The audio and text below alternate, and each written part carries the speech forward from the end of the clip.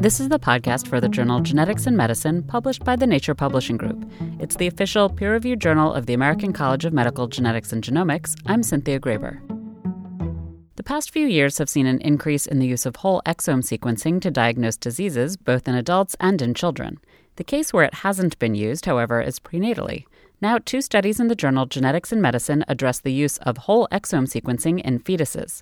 Karen Yates, senior genetic counselor at the company GeneDx, co-authored a study on deceased fetuses with ultrasound anomalies. We did the study because we felt that there isn't a lot of information out there with regards to the utility of whole exome sequencing in the reproductive setting for fetuses that are deceased either through termination or stillbirth. And we knew that we had quite a few cases with this information and felt that it was important to show that whole exome sequencing has a place in the prenatal reproductive setting. For ongoing pregnancies that show anomalies in the fetuses, there are a variety of tests that can be used and are used in the clinic, says Ms. Yates. But the question becomes, when you've done the standard testing and no answer has come about and you still are at a loss, that's where this can be very advantageous because we're looking at the whole exome, all the coding regions of the genome. And with that broader net comes the benefit of finding more genes that might be related to the phenotype. For her study, they retrospectively examined 84 fetuses with ultrasound anomalies that were either stillbirths or terminations, and when specimens were provided, parents were also analyzed. Several cases also had sibling specimens. The additional genetic information from family members makes it more likely to ascertain a positive diagnosis. There are a number of challenges using exome sequencing prenatally. The turnaround time is an issue, first of all. And it's hard in the prenatal clinic when you're doing an ultrasound to really ascertain the phenotype of the fetus. You have limited information. You have challenges with gestational age.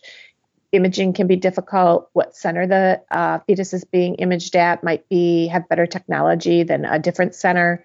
So that can be difficult. And then the other piece of this, too, is that we don't know a lot about how these genetic conditions may present prenatally. There's just not a lot of information out there. So we did our best as far as trying to sort that all out. We'd get some records from some physicians that were incredibly detailed, that gave us a lot of information, and then others that were more generic. So we did the best we could with what we had. They were able to positively identify the genetic variant causing the anomaly in 20% of the cases.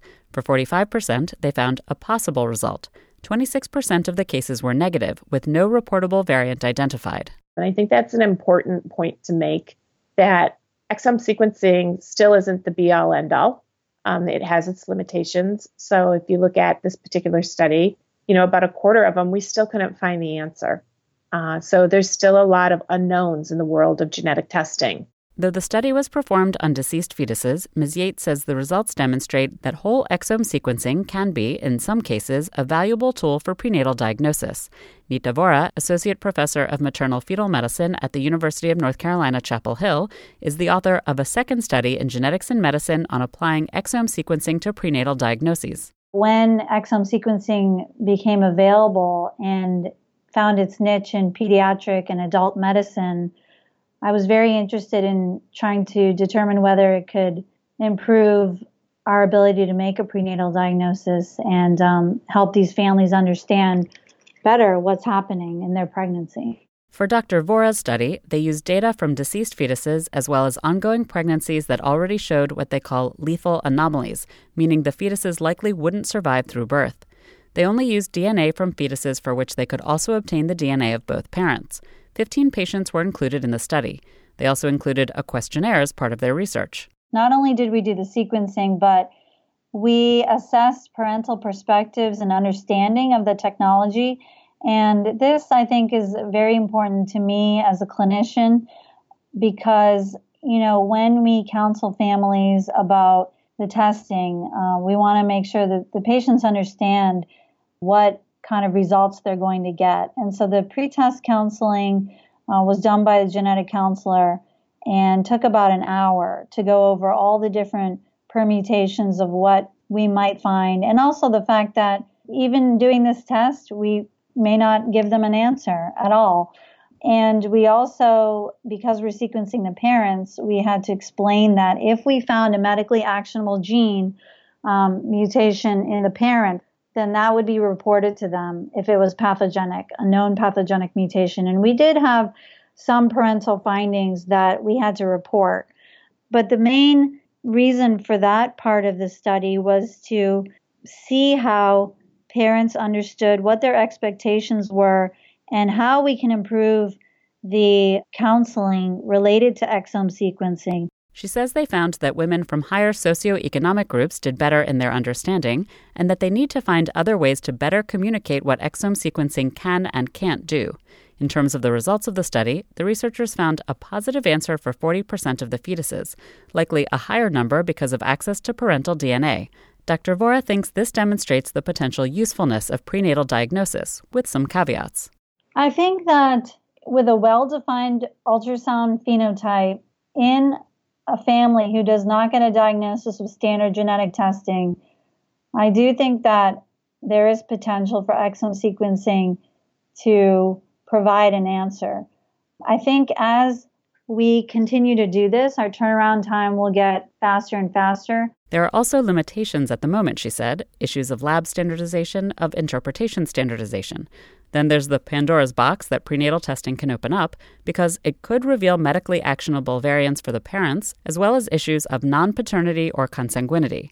And then, says Dr. Vora, she's concerned about the potential of a rush to use it to test healthy fetuses. There's always a tendency to want to apply the newest and shiniest technology to healthy adults or healthy fetuses, and I think that would open a lot of Pandora's box, because a lot of the variants, you might find a mutation in a gene, but there may actually end up being no phenotype at all. Like, for instance, in some of these genes that are associated with developmental delay or things like that, those would be very hard to counsel about because those fetuses will have no structural abnormalities at all. They'll just look totally normal. But then if you apply this technology, you're going to find something, and then you're not going to know how it's really going to affect that person when they're 10 or 12 or 20 years old. Or if it's actually going to affect them at all.